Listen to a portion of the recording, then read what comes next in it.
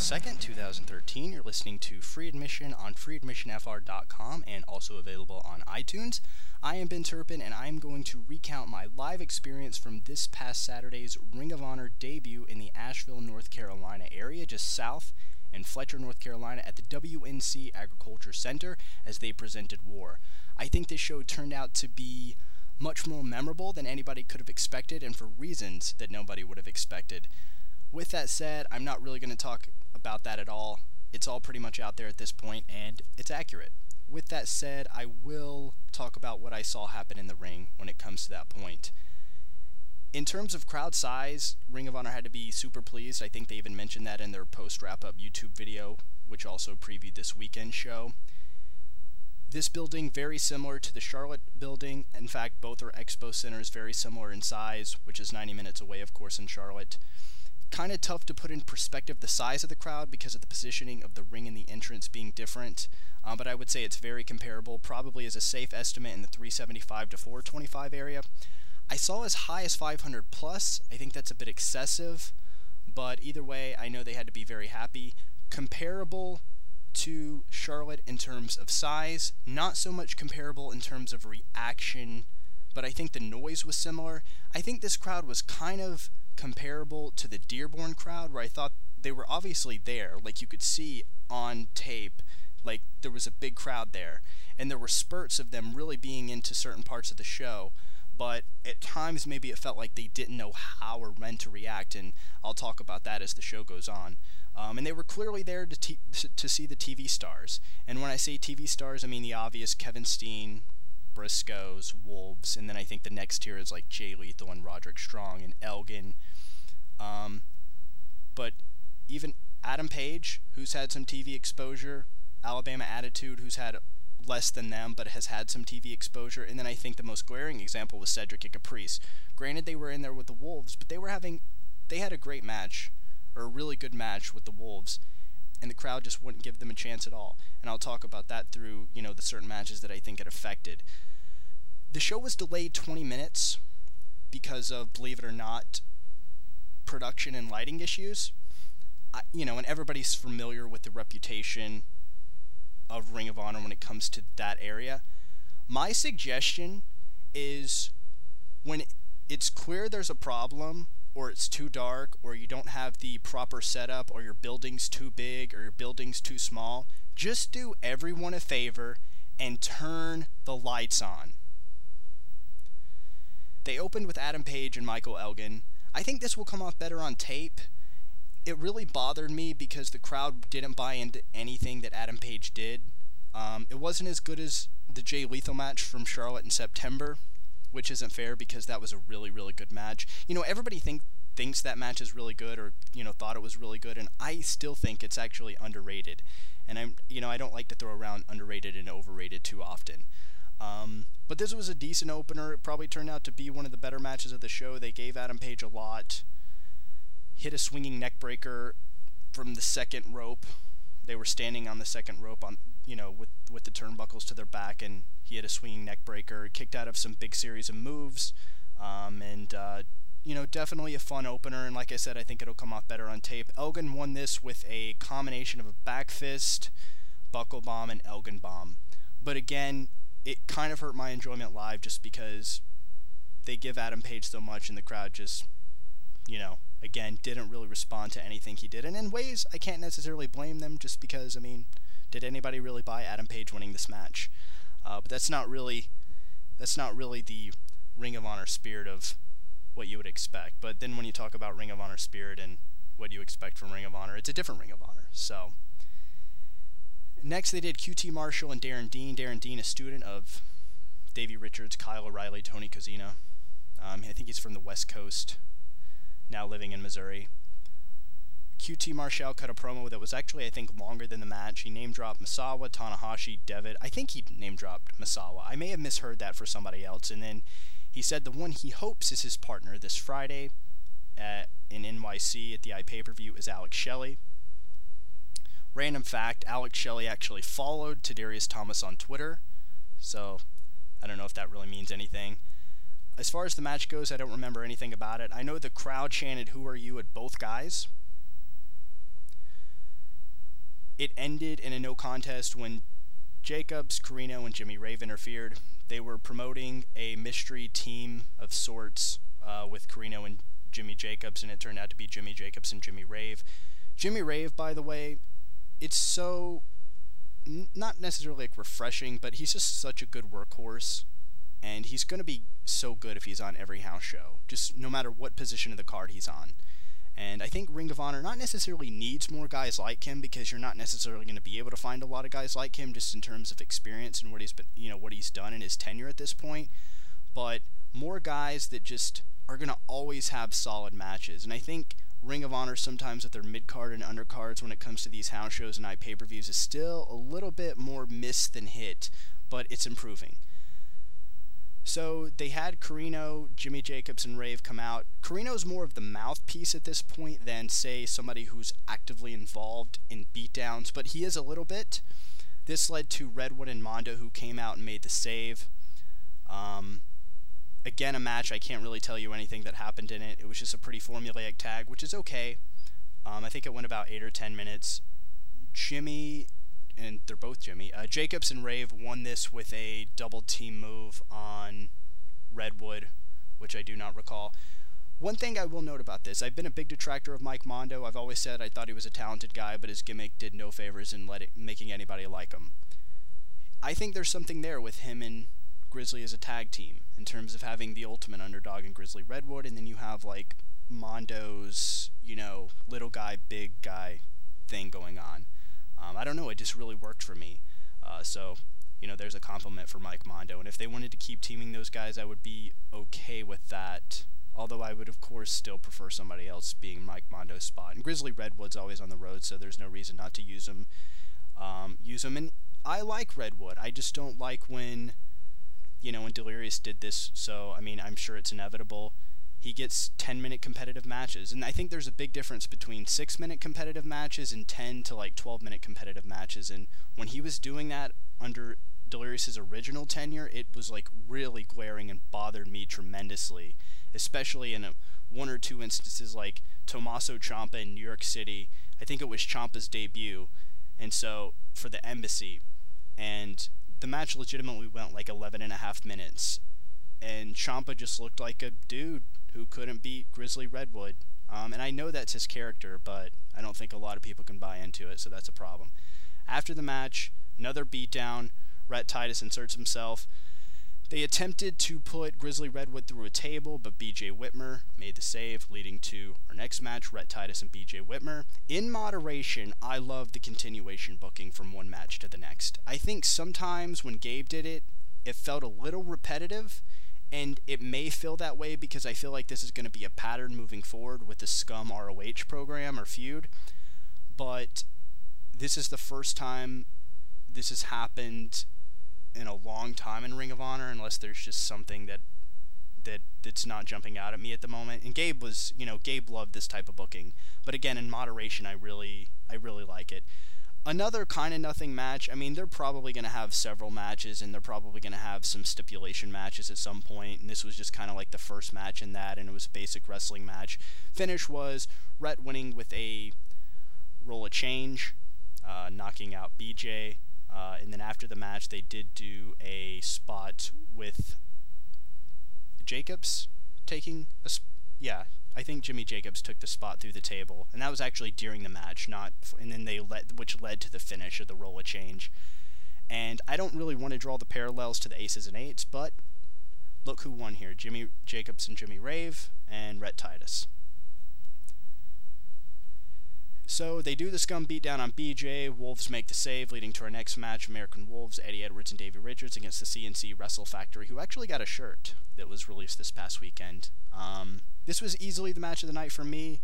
The people around me, it was interesting. You could tell that this was, I don't want to say that it was just clear my section. I think a lot of those people came because they saw it on TV. And again, there's not anything wrong with that. It's just you get interesting responses, and maybe I don't know, 8 to 15 people around me were just like, "Oh, that was the greatest match I've ever seen." And that's cool. I don't know, it's just, as someone who like, I take a invested interest in, like, attending different buildings and different venues and experiencing different types of crowds and seeing how they react and they respond to certain things, so I just find it very interesting. This is pretty much what you would expect for these guys with 15 or 20 minutes. The one thing that really bothered me about this match was that the crowd just wouldn't get behind Cedric and Caprice at all, and I tried with every fiber of my being to do so, and my section would just look at me. If I started a CNC chant or a Cedric chant, they would just look at me like, what's wrong with you? I'm convinced in ways that there was a large section of this crowd that didn't know their names were Cedric Alexander and Caprice Coleman. Cedric Alexander was a total star in this match. I thought he was the star, like, far and away. Just, like, great performance from him. I think him and Cedric, or I think him and Caprice are a great team. I don't think they've necessarily been put in a fantastic position, obviously under Cornette, but even so far under Delirious, but they're just kind of going to be that team that's in the mid-card, which is okay. I would still like to see them have singles matches, and I don't know if I've really ever harped on this on a podcast on Free Admission, but anybody who knows me knows how I feel about it. They need to split up these tag teams more, and I think they will under Delirious, and when they run more house shows, there's just no reason not to, like, because it adds another element, and I think it really maintains a freshness factor, which is important in tag team division, where it's hard to have a strong tag team division, and it's hard not to run through all the pairings. And so when you have Cedric and Caprice, who are both accomplished singles guys and who are both solid singles guys, you need to go with that. And you've already seen so far with Delirious, he's put the Briscoes in singles matches. Hell, he's putting Jay Briscoe in the main event. He put Mark in the main event on this show. I don't know how the card would have originally been, but I imagine it would have been even better if Jay would have worked this show. And I know that it was actually originally supposed to have ACH and Elgin, and BJ was going to be in the four-way. It would have been the same other three guys in the four-way, but BJ was going to be in there. They gave Cedric and Caprice, there was actually their double team spot where they do the Hurricane Rana from Caprice, basic splash from the top rope from Cedric. I think they actually had me there. I thought it was, the way it led to it, I thought it was a very good spot and a very believable spot that they could have won at that point. Again, match of the night, and, I hope Cedric and Caprice, I hope they, the match with the Bravados, this was better than that one from September, and I know that everybody thought that was both teams' respective best match. I think most people did, at least. It was better than that one.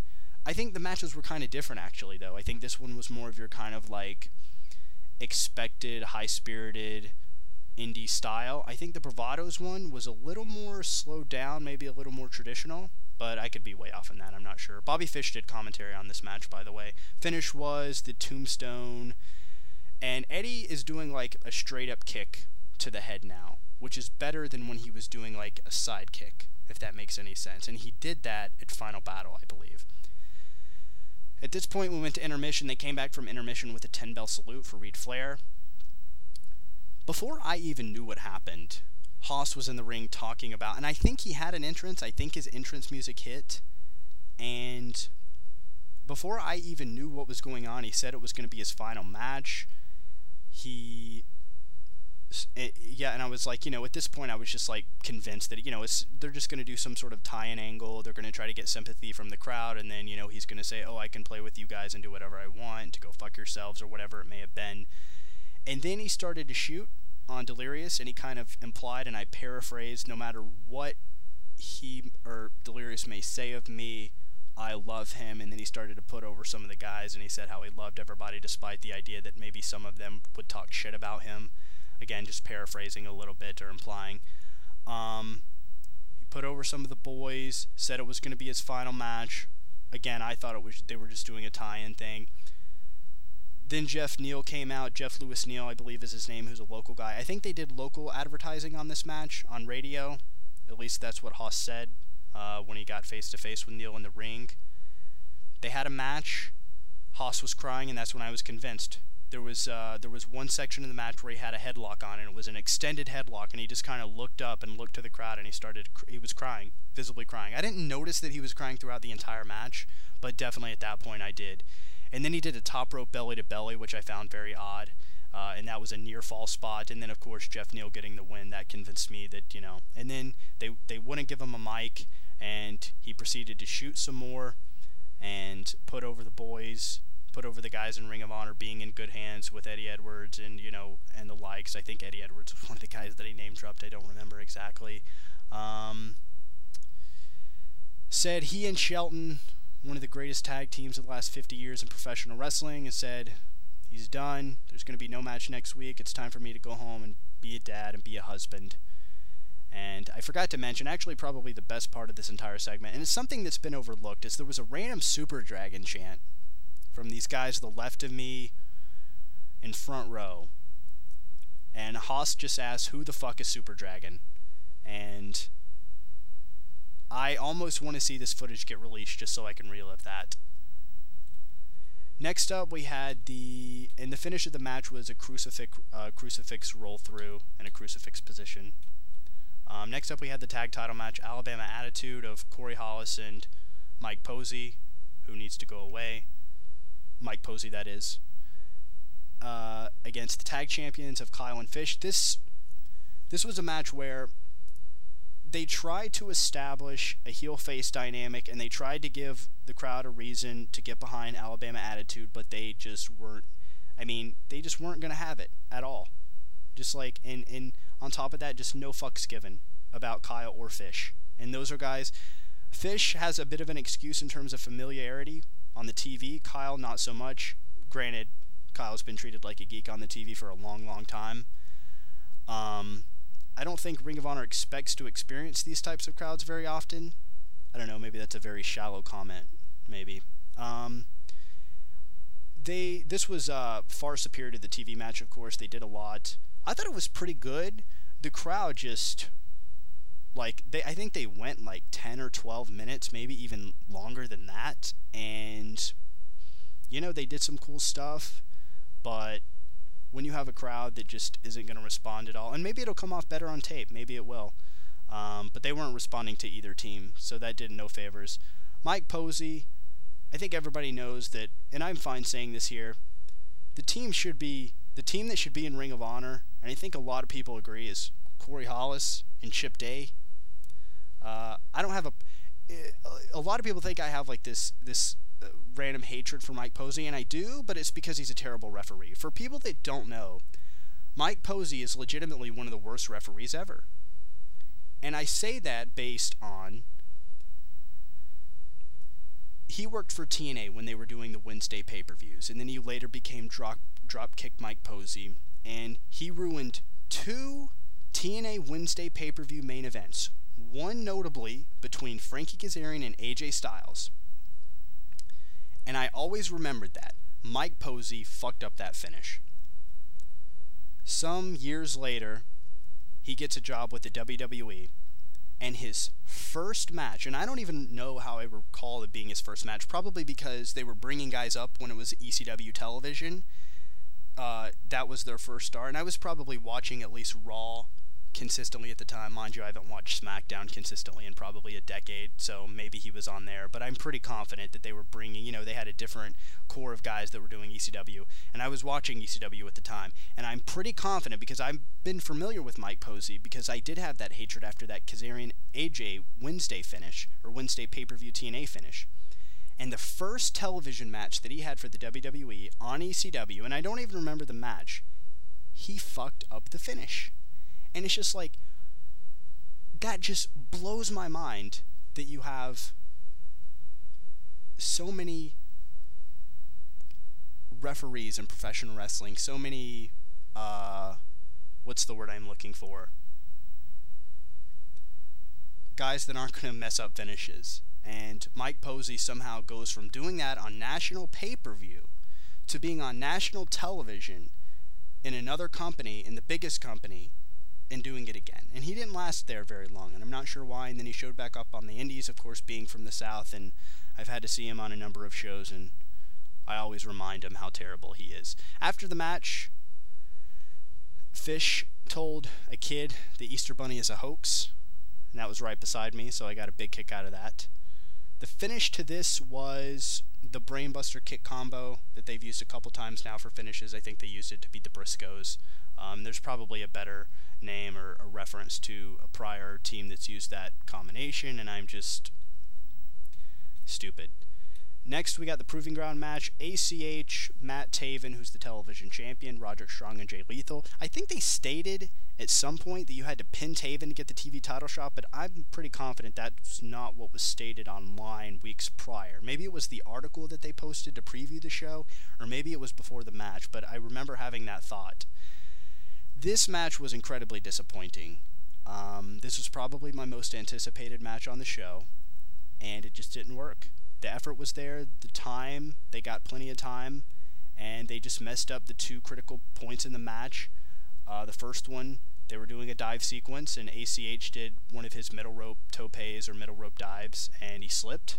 He kind of recovered a little bit with a safe signal, and then they did a big Tower of Doom spot. It was a little more of a sophisticated Tower of Doom because I think it was Strong and Lethal, and ACH and Taven were setting up a spot, and they were going to come to the middle of the ring, and they were going to do like a suplex spot or maybe a DDT, while Strong and Lethal had them hoisted. But basically what happened was they all collapsed and it looked like crap. They also did, a spot where all guys, like hit moves, and then they're all, down on the ground, and it just didn't work.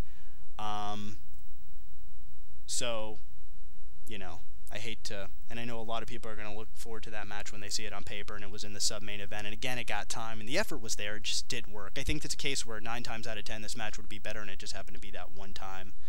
And I think that, and I forgot to mention that I heard Delirious go absolutely apeshit during the opening portion of Cedric and Caprice and Wolves, is you got to question how that might affect guys. I mean, I know these are professionals, but these are, and especially guys like, Lethal and Strong, who are very tenured, but I don't know about ACH, and I know Matt Taven's a little tenured, and he's been around a little while, but, and guys like Corey Hollis and Mike Posey and Fish and Kyle, these are professionals, but I wonder how, like, an altercation or, like, what happened with Haas could affect their performance. And I think maybe there was some carryover there, but I guess I'll never really know that. Of course, because they may not even really care that much, and just, it could have been an off night for the guys. ACH won this with his cradle package DDT move on Taven, got the pin. He's getting his title match, which they announced earlier yesterday at the Saturday TV tapings. And I think a lot of people are kind of sweeping these TV tapings under the rug a little bit just because it's a TV taping. I'd be pretty surprised if they don't give those top 3 matches a lot of time and then just put them on TV and maybe edit them. I wish they would do that anyways. I think they need to get away from promoting them as TV tapings. I don't think they need to do that. If they went to Toronto or New York City and just promoted the TV taping as a show and booked a good card and then had like some filler stuff in between, but just give all the matches that people expect to get a lot of time, don't book them for TV where they get 13 or 14 minutes. Book them like you normally would and just edit them for TV. I don't know, like, it just seems like an easy process, but maybe it's easier for them to do whatever it is that they're doing. And I would expect that ACH and Taven will probably do something like a 15-minute draw and set up a rematch at the Toronto show, but that's just a random prediction. Main event was Mark Briscoe and Kevin Steen. Exactly what I expected. This is a very enjoyable, fun main event. They had Uncle Jethro and Papa Briscoe right behind me. Steen did a couple of face-off spots with them.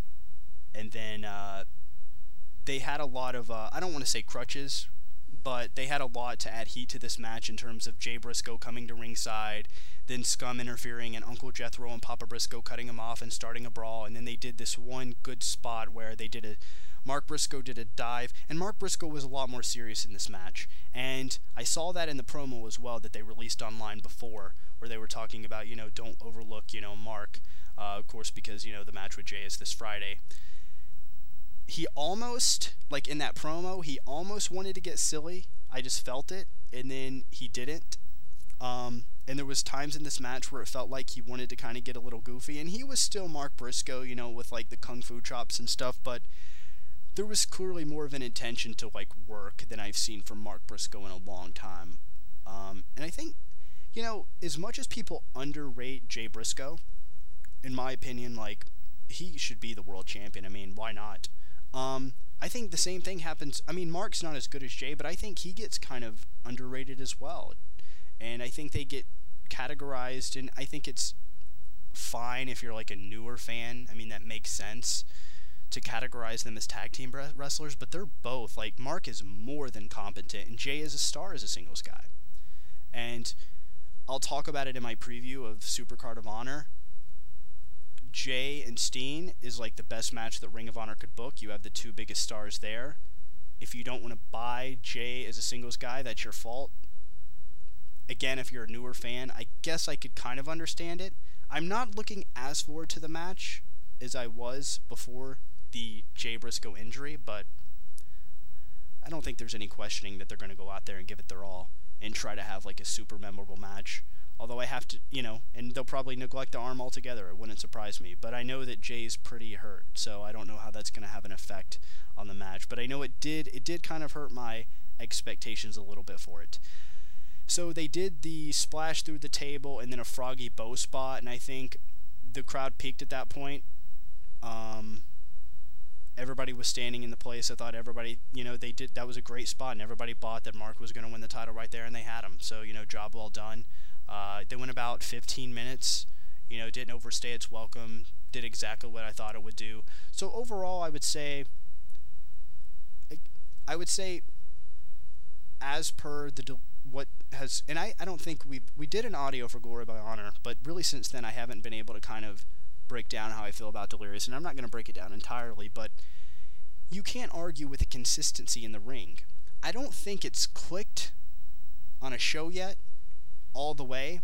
It will, though, if he keeps booking shows like this. And there was a lot, I don't want to say there was more misses than hits on the show. It was slowed down a little bit, and then at certain points, like that 3-match stretch with Dean and QT and then the 2 Scum matches, it's fine there because nobody really expects things of those matches. And then like the 4-way had an opportunity to be a great match. It just didn't click.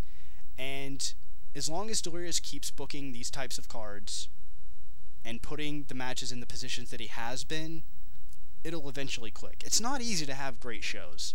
Gabe didn't have, goes without saying, Gabe, that Ring of Honor had a lot more momentum, was in a different place in time, but Gabe wasn't having great shows every time. He had good shows and really good shows and great shows.